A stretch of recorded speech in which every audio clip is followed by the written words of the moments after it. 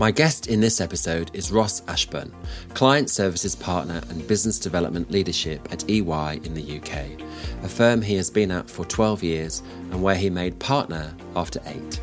He currently leads a team of 150. Prior to this, he worked in BD for PwC after a successful period as a sales recruiter at Michael Page.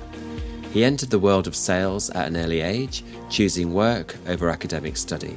And his career journey is inspirational, particularly for anyone looking to move into a team leadership position. Welcome to the podcast, Ross. Hello. Hi, Graham. Hello. How are you? I'm very well, thank you. Now, I know that your career journey is going to be interesting to so many people, and I know that it's taken a few twists and turns. But before we get into that, I want to start asking you about your education. I do this with every guest that we have. You studied arts and graphic design. What did you want to be? So my family business was interior design. I grew up with design. So I did want to be a designer. Yeah. But like many things in life, when you look left and right and you realize there's some really talented people around you and maybe you're not quite as talented, it gives you a bit of a leveler. And that's exactly what happened to me. So I'd spent probably 2 years at art college. Fantastic time, as everyone does have, right? It's amazing. Yeah. Super creative, lots of stuff going on. But I had picked up that, this wasn't going to be a career where I could really succeed and be at the top of my game. Was this a degree that you were doing, or was it? Yeah, so I completed a foundation degree and then went on to the main degree. And I was just coming up to my second year, and I decided actually the world of work was where I needed to be in. Right. So you left? Yeah. And what happened next? Well, I mean, it was quite interesting. It was quite a slow leave. So interestingly, they were still marking my work even though I wasn't there. So kind of gives you some indication as to what quality establishment I was going to. But I was working already both mornings and the evenings for logistics provider, DHL. So what was the job at DHL? I was a van driver. I was a courier. Okay. So I was doing mornings, and then that took on more full time. And I decided that was a better thing for me to be doing at the time, is to get out into the world of work. And I was very fortunate in that this was before the days of having kind of internet, right, where you could rebook your deliveries, where you could easily kind of, leave them with the neighbor or whatever. So the phone just used to ring in the depot like every night. That was the only way that people could rearrange, or companies could rearrange. And everyone would ignore it, right? You've got to think about these people as like shift workers coming in, clocking out. And I used to pick up the phone, deal with people. And I was just really lucky that the head of sales in our kind of main depot that day and heard me on the phone. And then about a week later, I was asked to go and see her in her office. And I was thinking, this isn't good, right? I'm being asked to see the big boss. Something's gone wrong. I went up to see her and she said, look, what are you doing? Where are you going? What are you doing with your life? Have you ever thought about sales? And, like most of us, we fall into this, right? Whether we call ourselves salespeople or not, we kind of all are. Our job is to create additional revenue for the companies we work for. Therefore, we're in sales. And she put me on an academy. I had to go and pass like a week's assessment centre to get put on effectively a graduate program for sales. Mm-hmm. And that's where I started. Now, the thing that I look back on really fortunately about that experience is, one, being spotted. And that's important to me. It's what I tend to do with a lot of other people, is maybe those ones that are a bit the unsung heroes that are just getting the job done in the background and actually may not have the loudest voice. But the thing that really changed things for me is, if you work for a high volume, low margin business, some of the sales training you get is exceptional, right? Mm-hmm. Because there's very little to differentiate between the two. And much like any business, DHL is kind of no different from Big Four, from big recruiters. There's kind of like 4 big competition, right, in that world, much the same as everywhere else. There's 4 big players, and that's what, if you're one of the big players, you have to differentiate against them. So the sales training was exceptional, right? And that really led me on to kind of the career from there, to be honest. And I look back with both really fond memories of my time there, a little bit scary being just thrown out there, like, well done, you've passed the assessment centre, you're going to get a few experiences, and then we're going to chuck you out in a field sales role. And here's your territory, and it needs to grow by 20%. Off you go. It's a bit of responsibility at quite a young age, but I really enjoyed it. And I guess that's where I found my passion. What did your family think? That you said before that you came from a family of designers. That was the family business, and here you are driving a van for DHL and then moving into sales. I mean, like anything, I think they wanted to make sure that I was going to be well and succeed. I think the writing was on the wall that I wasn't going to be out there as some scholar. So I don't think it was a huge surprise to them that this was the route that I was going to take. Mm-hmm. I think they were pretty supportive. Once I got into sales, they could tell that I was quite target driven anyway as an individual. If there's not a target there, I kind of flail a little bit. So I need that drive and that goal. So as soon as they saw that I'd sort of got into that environment where I was going to be constantly goaled and targeted and therefore want to achieve and overachieve, they were really comfortable with what I was doing. I mean, they were so comfortable that they sold the family house, it got demolished, and they moved to Spain and left me on my own.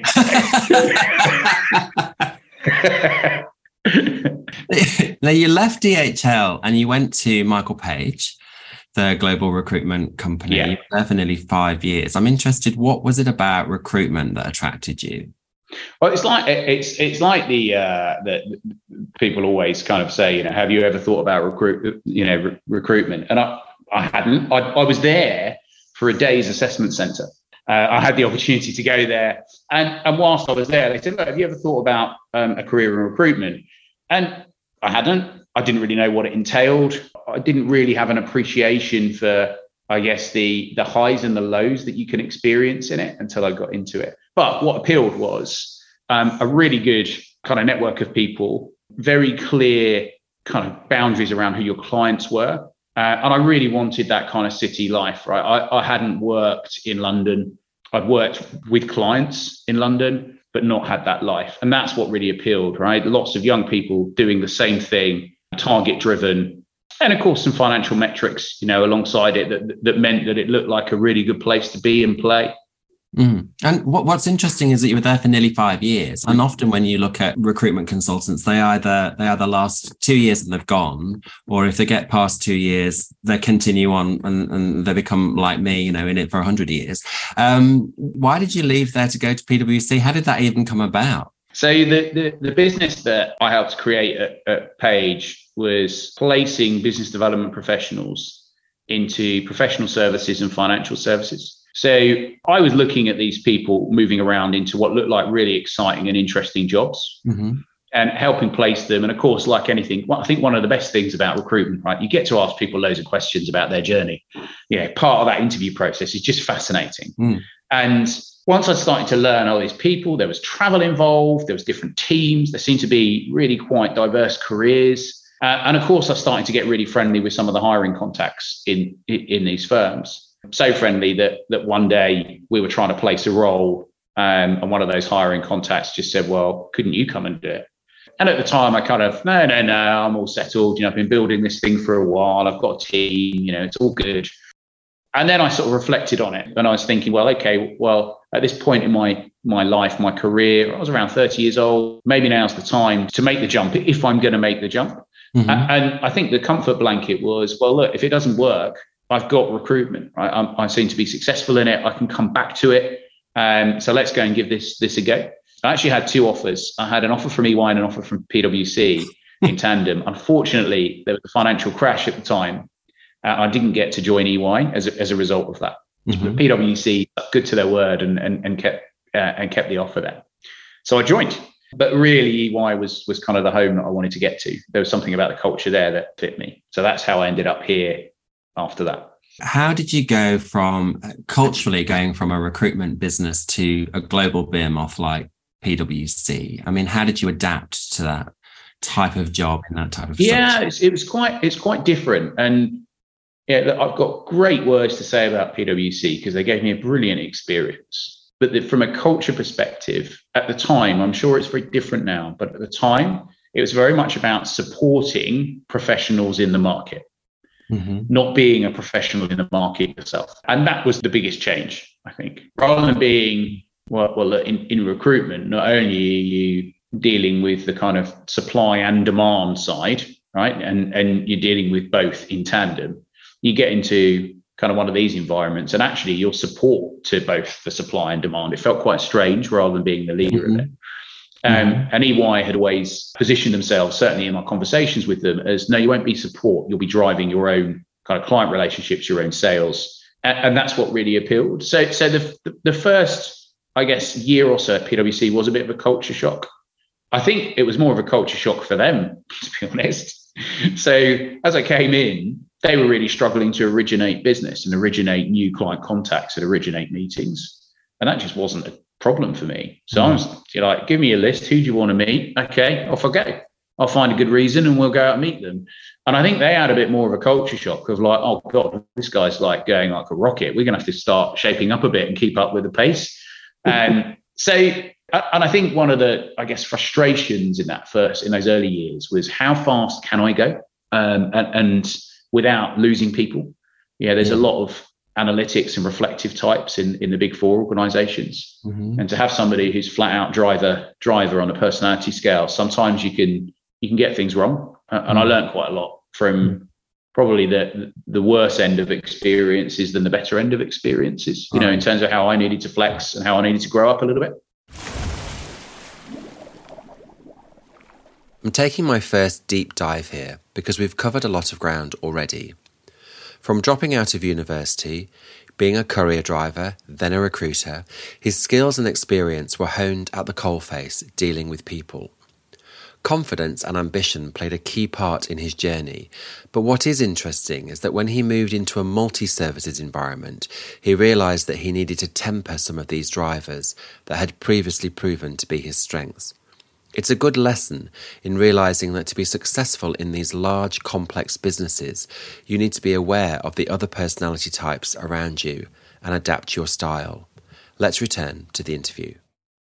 Then you joined EY, the company you wanted to join. So you joined EY, but in a pursuits role. And we had another guest on the podcast, Heather Vagdama, who also did a stint with KPMG in pursuits. I'm just interested, what impact did that job specifically around pursuits, what impact did it have on your career?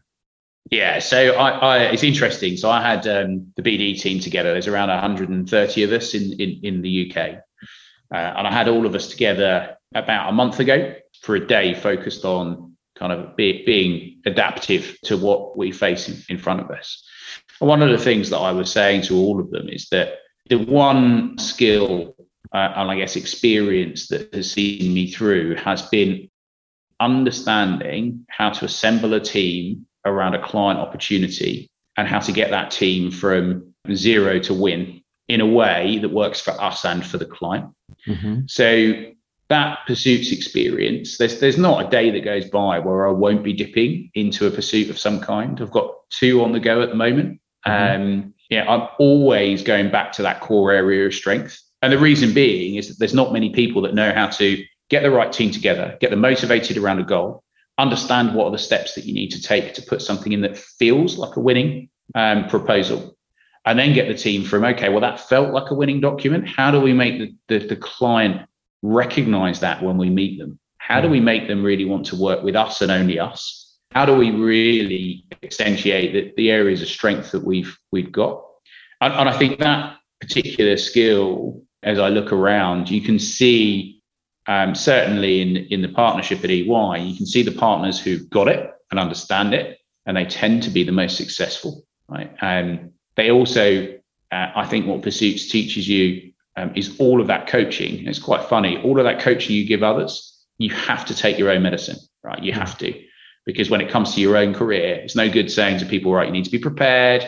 You need to make sure that you've got a clear middle and end. You need an end in mind. You need to signpost really clearly. It's no good doing all that with everybody else and then just not doing it yourself. Right? And what I found with Pursuits people is we're brilliant at coaching others. We're not good at coaching ourselves. Right. And that became really apparent to me as I went sort of, I guess, got slightly more senior in the ranks and certainly towards partnership, of actually where were my own edges that needed to be knocked off. And actually, I called upon a lot of my colleagues to help me with that in terms of just how I was landing. I mean, you've been at EY for 12 years and you made partner 4.5 years ago, I think it was. So you made partner after 8 years. It's quite extraordinary. Talk us through the journey. How did you go from joining in Pursuits to being a partner in 8 years?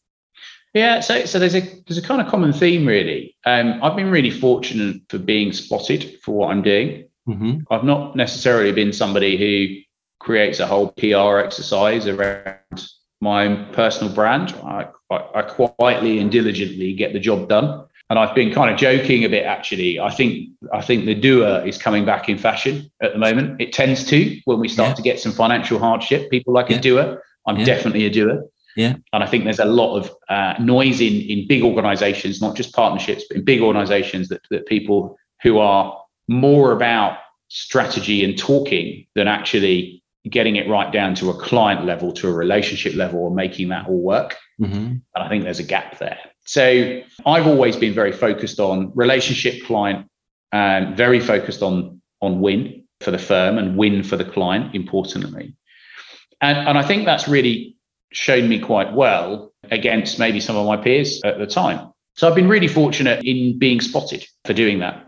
And I've had some great coaches who have effectively asked me to take on other roles. So I haven't gone, in my whole time at EY, I haven't gone looking around saying, do you know what, I'm a bit bored, I've been doing this for a couple of years, can I do something else? It has always been the other way around, which is, Ross, we really like what you're doing. We see an opportunity over here where actually you could really deploy your skills and it could really help the firm. Can you come and do this for us, please?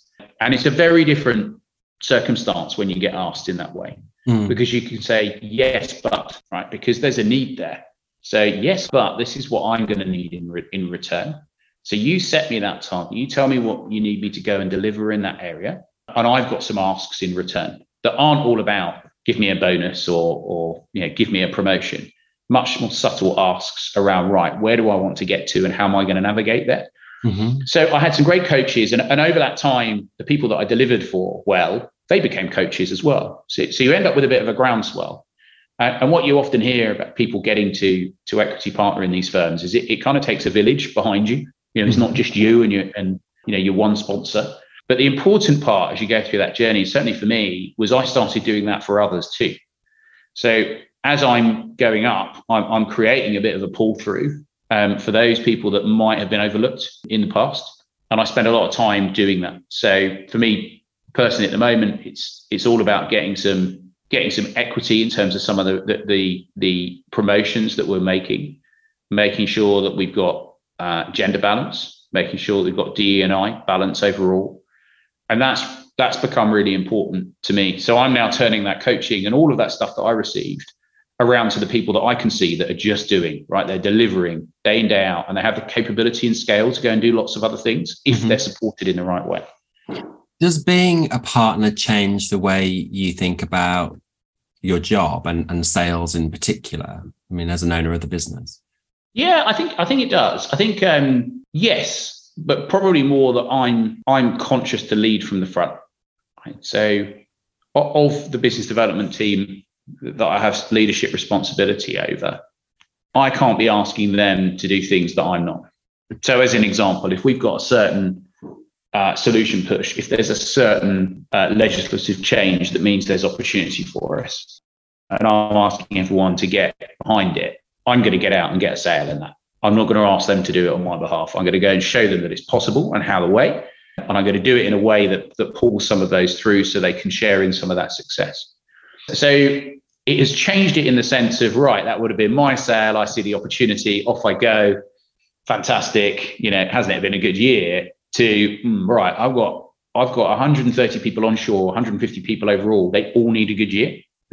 How do I help them succeed in that? And it's a shift of mindset, I think, once you start to get into that. I guess leading with a big L rather than a small L. Right. And I think the other part of it is you want to make sure that you are not selling at all costs. As a owner of the business, margin is really important.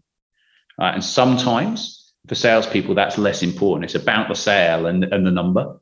Yeah, margin and deliverable. Well, that's someone else's problem, right? Once it's sold. I think the focus on margin for me has really changed. Because I recognize that without that, how do we pay people good end of year kind of bonuses? How do we promote people? How do we invest in things that we really need to invest in? How do we continue to be a voice in the market? How could I take time out to do something like this with you today if we're not providing ourselves with that opportunity through good, profitable business? In professional services firms, in some professional services firms, sales was and still is a dirty word. I'm interested, how has sales changed since you started your career? I mean, what's different? So I think the difference is if you imagine a bar chart, and that bar chart is just all dark grey, and you have a sales number at the top of it. In the past, it's been you just hit that number. Don't care what's in that dark grey. Whatever we've got as a business, you get out there and sell it, and you hit that number and the return for the firm. I think what's changed is that there's another couple of colours in that bar chart. It's now saying, actually, salesperson, what's the sector-specific sales that you've made? Because, we've got all this general stuff that every company needs. What's the specific to that sector? For example, if you're in advanced mobility and manufacturing, what's specific to electric vehicles that you have been driving and selling this year? So there becomes, I guess, more of content requirement from salespeople. And actually that content is often stuff that you can't just look back on. It's not old content. If you look at where we are now with sustainability as an example, nobody knows, right? Nobody's done it before, right? That's why we're in this mess. So you can't look back. You actually have to be quite clever with the people that you work through, creating the right solutions for the right client. That could be very sector specific. And then I think there's a color on top, right? So you got a dark gray, light gray, and then you got yellow. That yellow is the bit that really makes you stand out. And that yellow is driving the firm's strategy. So whatever firm you work for, what have they decided is going to give them the jump? Because every year they have the same services, they've got the same people, they've got the same kind of time and materials way of charging their clients. So they can either sell more people, which means they need to buy more people. Seems a bit of an outdated model these days. Or actually they can start to look for different ways to generate. You look at people with data as a service. You look at things that are much more kind of common now, like managed services and annuity revenue, things that we could operate on a client's behalf. That becomes the yellow, right? That becomes the really specific sales bit that gives you the edge over and above your competition and your peers in the organization. And that's how I've been talking to our whole community about their career now and why adaptation is really important. If you look at what is important to businesses today, it's very different from what it was a year ago. It's going to be very different in the coming months. And, sustainability is just a brilliant example of that at the moment. I like the way he breaks down the types of sales, dark grey, light grey and yellow, and how each type of sale should be directly linked to business strategy, but also future-proofing and understanding that service development and adaptation is key for pipeline, as opposed to sales for sales' sake. It seems, listening to you, that sales has become a team sport. It's a lot more collaborative than perhaps when you first started in your career, where it was, here's your own personal target, go and set up the meetings and win the work. Is there a sort of struggle between the sales personality, which is very much driven for personal target, and the team player who may not be so driven? I mean, how do you manage that balance between being a full-on sales-focused individual and being a team player? So I think the balance for me is making sure that the reward for leaning in and helping as a team is there. So the client won't applaud us if we miss out on something that's really important to them, right? These are thin margins when you go out to try and win. Typically, if we take the environment that I'm in the Big Four, we've all got great people. We've all got quality. We've all got great technology. Right. So what really makes the difference? It's in the thin margins. And often that is the things where we either have an understanding and appreciation of the business because we've completed other projects that really have relevance. We have an understanding around what relationships are important to them and the ways of working and how that's important. We have an understanding as to their future direction and where they're trying to get to. It's very unlikely that a single salesperson is going to be able to spot all of those angles that could really benefit the client. And therefore, actually, that team approach is really important to win. So one of the things that we are very focused on, with our sales teams is making sure that we are bringing in certain capability So in the last year, we've built a complex deals team. These folk are very specific to large partnerships with other organizations, often technology backed, often managed services, really big chunky deals that we can't do just on our own as our own firm. We also then have the pursuits team, and then we'll have the client. So in that view, you could have 4 to 5 to 6 salespeople playing a really key role in winning that client. Right? They'll all have a specific job to do where there's no overlap, whether it be commercial, whether it be negotiation, whether it be the actual model that we need to create, or whether it actually be all the client relationships that we need to really work so they understand what it is that we're trying to do for them. So I'm quite passionate about making sure that everybody in that value chain is rewarded, as a result of that sale. So if we have to double count somebody's sale across those people, that is not a problem, right? Okay. Not double count in terms of the actual number that goes into our system, because that wouldn't work from a whole billing and everything else. But from a reward perspective, if you have a demonstrable role and we can show it and you can prove it in terms of the feedback that's provided, then you should be rewarded for that, right? Because that collective effort has helped us position ourselves in a way where the client feels that we are the best choice for them. When you joined EY, did you ever think partnership would be available to you? No. It's not that it might not be available. I hadn't considered that's where I'd end up. And there is a kind of journey that you go on, I think. One is, is that what I want to be? Could I be? I looked at the partners at the time. This was a long time ago, right? They were very credible and technical experts in their particular chosen field. And there wasn't many markets partners that I could see other than the global client service partners, the big relationship partners. Right? And I was looking at that felt like a big step away from where I was, from capability, from experience. And I sort of didn't work towards that. But every time I was fortunate enough to go for a promotion and be successful, and therefore the firm put that trust in me to deliver the next level of investment that they're putting in me, I kind of set my sights on the next goal. Like, okay, well, if they trust me to do this, what would the next step be like? And as I got closer, I mean, most people will tell you if they've been in a partner process with a firm, it's a bit like the okey cokey. You're in and you're out, more times than you can count.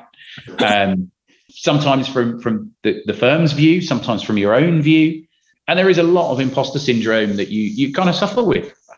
Certainly if you don't come from one of those technical expertise background. One thing I definitely learned as I went through this is you can have all the technical experts in the world, but if you don't have people that can build relationships, can understand a client need, and can move the firm in a way that nobody else can, then we just won't be successful or as successful as we want to be. And I think I've learned that where I belong here is in around the really tricky areas that we have struggled to succeed in the past, whether that be solutions or teams, particular offerings, and how do we make that successful? How do we put enough drive behind it? How do we get enough voice of the customer back to kind of change our approach? How do we put the right teams behind it and show them that it's an opportunity and a career opportunity for them? And I've sort of, I guess I've learned that that's where the firm gets the most benefit. If I look back over where they've asked me to take on roles, it's typically been something really hard. Right? It's not been something here, some guy's moving off, they're leaving this wonderful team and everything in it, and it's all perfect for you to take over. It's not been those types of opportunities. It's typically been, we've got a problem area. Can you get in and fix this? We need to generate revenue and profit from this area. Why? Why you? Why do they choose you? Well, I think one is a bit of trust that I'll navigate it in a way where I'll bring people with me, which is important. And it comes back to where I started, of being spotted on a phone in a cold warehouse in Kent. It comes back to that, spotting people, bringing people with you, showing that there's a goal and a focus, and showing that actually if we pull together we can reach that. So there's a lot of visioning that goes into it, but a lot of proof that has to go alongside it, because much like EY isn't on its own, the other big four are very similar, and other firms are very similar. People can choose to kind of where they spend their time. It's a matrix organization. I don't have any control over them, just like nobody else does, right? We have some stakeholders that give us some steer, but we can only get people to play in our area if it's exciting and good for them, both from a reward and a career perspective, and they feel valued, their voice is heard, and it's fair. And I think that's what I hope I've been able to demonstrate over this time, to bring people with me in that way. And it's really important to me to do it. Plus, I think the overarching is that I'm really tenacious. So, yeah, why do they ask me to do things? Because I will just keep pushing. I'll wake up in the morning and I'll go again and I'll go again. And I think that's the salesperson. To be honest, I think that's the recruiter in me. Right. It's not, as I said at the beginning when you asked me about recruitment. I hadn't appreciated the ups and downs that you have to go through. People are wonderful and disappointing, all in the same in the same breath. So understanding that and having that kind of thick skin that people will disappoint you, you will get let down, you will be surprised by what you just couldn't see in their personality and their values, but actually being able to dust off and just say, well, that's human nature, right? Let's go again. Let's find someone that will be the right person to help me drive this. So I think that's why I continue to get asked. I think it is a fairness, it is a drive, it is a tenacity, and I do really enjoy it. And there's times where I don't, of course, like everybody, when you're trying to build something that's hard. There's times when you're like, why can't I just take the easy job? Why am I here again? But it is fulfilling when you get it right. Given that you're a partner in a Big Four in the UK, they're one of the biggest professional services markets in the world, you manage a team of 150 and you have your own sales targets. How do you deal with stress and, prioritizing and all that sort of stuff? I mean, what do you do to help you get through the next day? Yeah, it's a great question. I think most people will, the flippant answer is not well. I don't deal with it well, but everybody feels that way. I don't think you ever meet somebody that goes, oh yeah, I've got this stress thing, I've got it covered, right? I've nailed this. I think as you take on more, it's just more, right? And that's the way to look at it. It's a bit like somebody's using the analogy like with kids. 1 feels hard, 2 feels impossible. Then you get to 3, and after that, it's just more. There's just more of them. It's the sort of same thing. So I think it's the same. I just have to look at it as there's lots of things that I could do personally. However, there's a big team, all of which are quite responsible people, all of which have quite a high investment financially in them as individuals to perform. So therefore, they have to perform. Right. It's not about here's your target and you must hit it. It's actually about what environment do they need? Are they in the right role? Are they doing the right thing? How can I move a team around me that can be a single team that really supports the things that I'm being asked to do, not my goals, but the things the firm has asked me to execute? How do I create a team that is also executing really well around those things? So it's a lot about leverage. It's a lot about being brave enough to actually not be the person that's in the spotlight all the time. Having great plaudits when something goes well. Mm-hmm. Is absolutely standing back and letting the team succeed and hear that actually that's them. It's nothing to do with me. There's a certain amount of courage that comes with that, because if you've always been that person that's been the one that stood out as being the doer, back to what I was saying earlier, and always hitting the target and always being in that top end, when you start stepping away from that, there's kind of this comfort blanket of like, well, I want to be the one that's driving these sales. I want to be the one that's getting, all the congratulations. What if I'm not valued anymore? That's the grown up bit that I think, I still struggle with, but that's the bit that you have to do in order to manage the stress. Otherwise, you will overcommit and underdeliver. This is such a good lesson for all salespeople who have ambition to lead sales teams, that letting go of the sale and helping others to win is the job of a team leader. It goes against an alpha sales personality, as you can tell from his honest account of his own experience. But it's essential if your team is to excel and if you want to keep your sales force motivated and rewarded. One of the things that we do on Deep CV Diving is we ask and interview the previous guest. We ask them to give us a question for the next guest. Yeah. And so our last guest, Kane Dowsett, set you a question, which was, tell us something about you that's not on your CV. Okay, well, there's many things. So I mentioned earlier that I wasn't the most academic of kids. I went to a school that was rather a place that you arrived at and had a good time, rather than really strive to excel. And when I was about 15, I was on Panorama. They came around to the schools, took a selection of children from boys' schools, so it was only boys, and they took us into Maidstone Prison for the day and filmed us with the inmates. Now, we were selected on the basis of kids that probably could try harder, solid kind of D's and E's in the results. Let's see if these kids kind of wake up a bit. And that was the whole idea around this Panorama documentary. So I was filmed meeting some people. And I think that was, for me at that age, was a real turning point of like, I need to make something here. Mm-hmm. How that followed through then to when I was at art college was that recognition of I need to make something, right? And when I looked around and so my good friends still today, they're incredibly talented and I just wasn't that talented, right? And I recognize that of like, there's got to be another way for me to make my own success and not just be the kind of continuous D student that I'd been, for pretty much my entire academic career. So that's what really kind of drove me to step out of it. Now that as a background, as you can imagine, does not gel with the big four of old. But actually, if you look at what we're doing now and how all businesses should be looking, like social mobility, really important.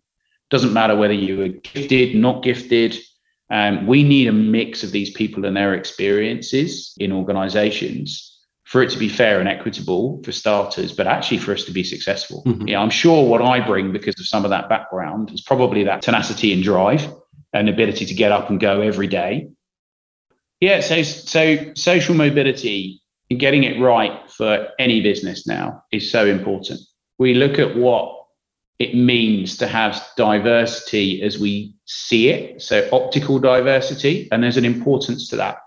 But social diversity is really important, and social mobility within these organizations is really important. It's great if you've got great technical people, right? You need them and they have studied really hard, and I'm sure there's formative experiences that got them there. My formative experiences give me that tenacity and drive that I have today. And I'm pretty sure that, Panorama and being there with my friends, I smile every time I talk about it because we were all full of confidence going in there thinking it was hilarious. And then as you could imagine, it wasn't so funny once they shut the doors behind us, took our shoelaces and our belts away, and we had to walk across with all the inmates screaming at us from the cells. And that was quite a leveler. And I have great appreciation for some of these things that others might maybe see as just, part of life. I think every one of them has been quite a moment in helping me succeed, but importantly, making sure that as I do, I've really got an eye on everyone else around me and making sure that they're going to be successful too. Brilliant. What's your favorite interview question that you like to ask? It's always about the person, as we've just had with me. I think CVs, you get a really good experience and you get around to the interests. Interests are brilliant, how people write interests. I love it. I always ask what they do socially, right? Because they'll have their sports. They have it'd be like, no, I love skiing and I love walking and I love the outdoors or whatever, right? And it's all a little bit vanilla, right? So what has been your best social day or night out in the last year and why? That's a really good one. I shall ask that one. My final question for you, reflecting back on when you took that job as a van driver at DHL, as a courier at DHL, and to now this moment in time, what has been the best thing that your career has delivered to you? Space and time. So one of my daughters has medical issues, and it means that every so often we have to go and get her checked up in London. And whenever I go to do that, I'm undisturbed, right?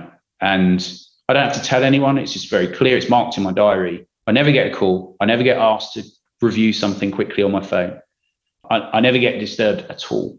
And for that one day, I'll work 20 extra.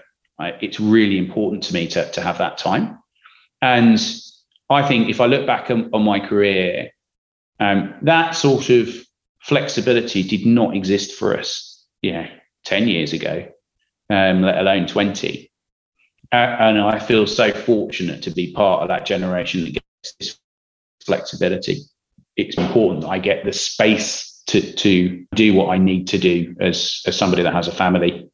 Well, Thank you so much for giving us the space and time to listen to your career story today. I'm sure there'll be lots of people who are very motivated by how a solid D&E grade student who did a little stint in prison ended up being a partner at EY. Well done to you. Thank you so much. That is a brilliant summary, Graham. I think maybe, if I ever have to write my CV again, maybe that's how I'll start it. You just call me. Have a great day. Thank you. See you soon. Bye. Bye.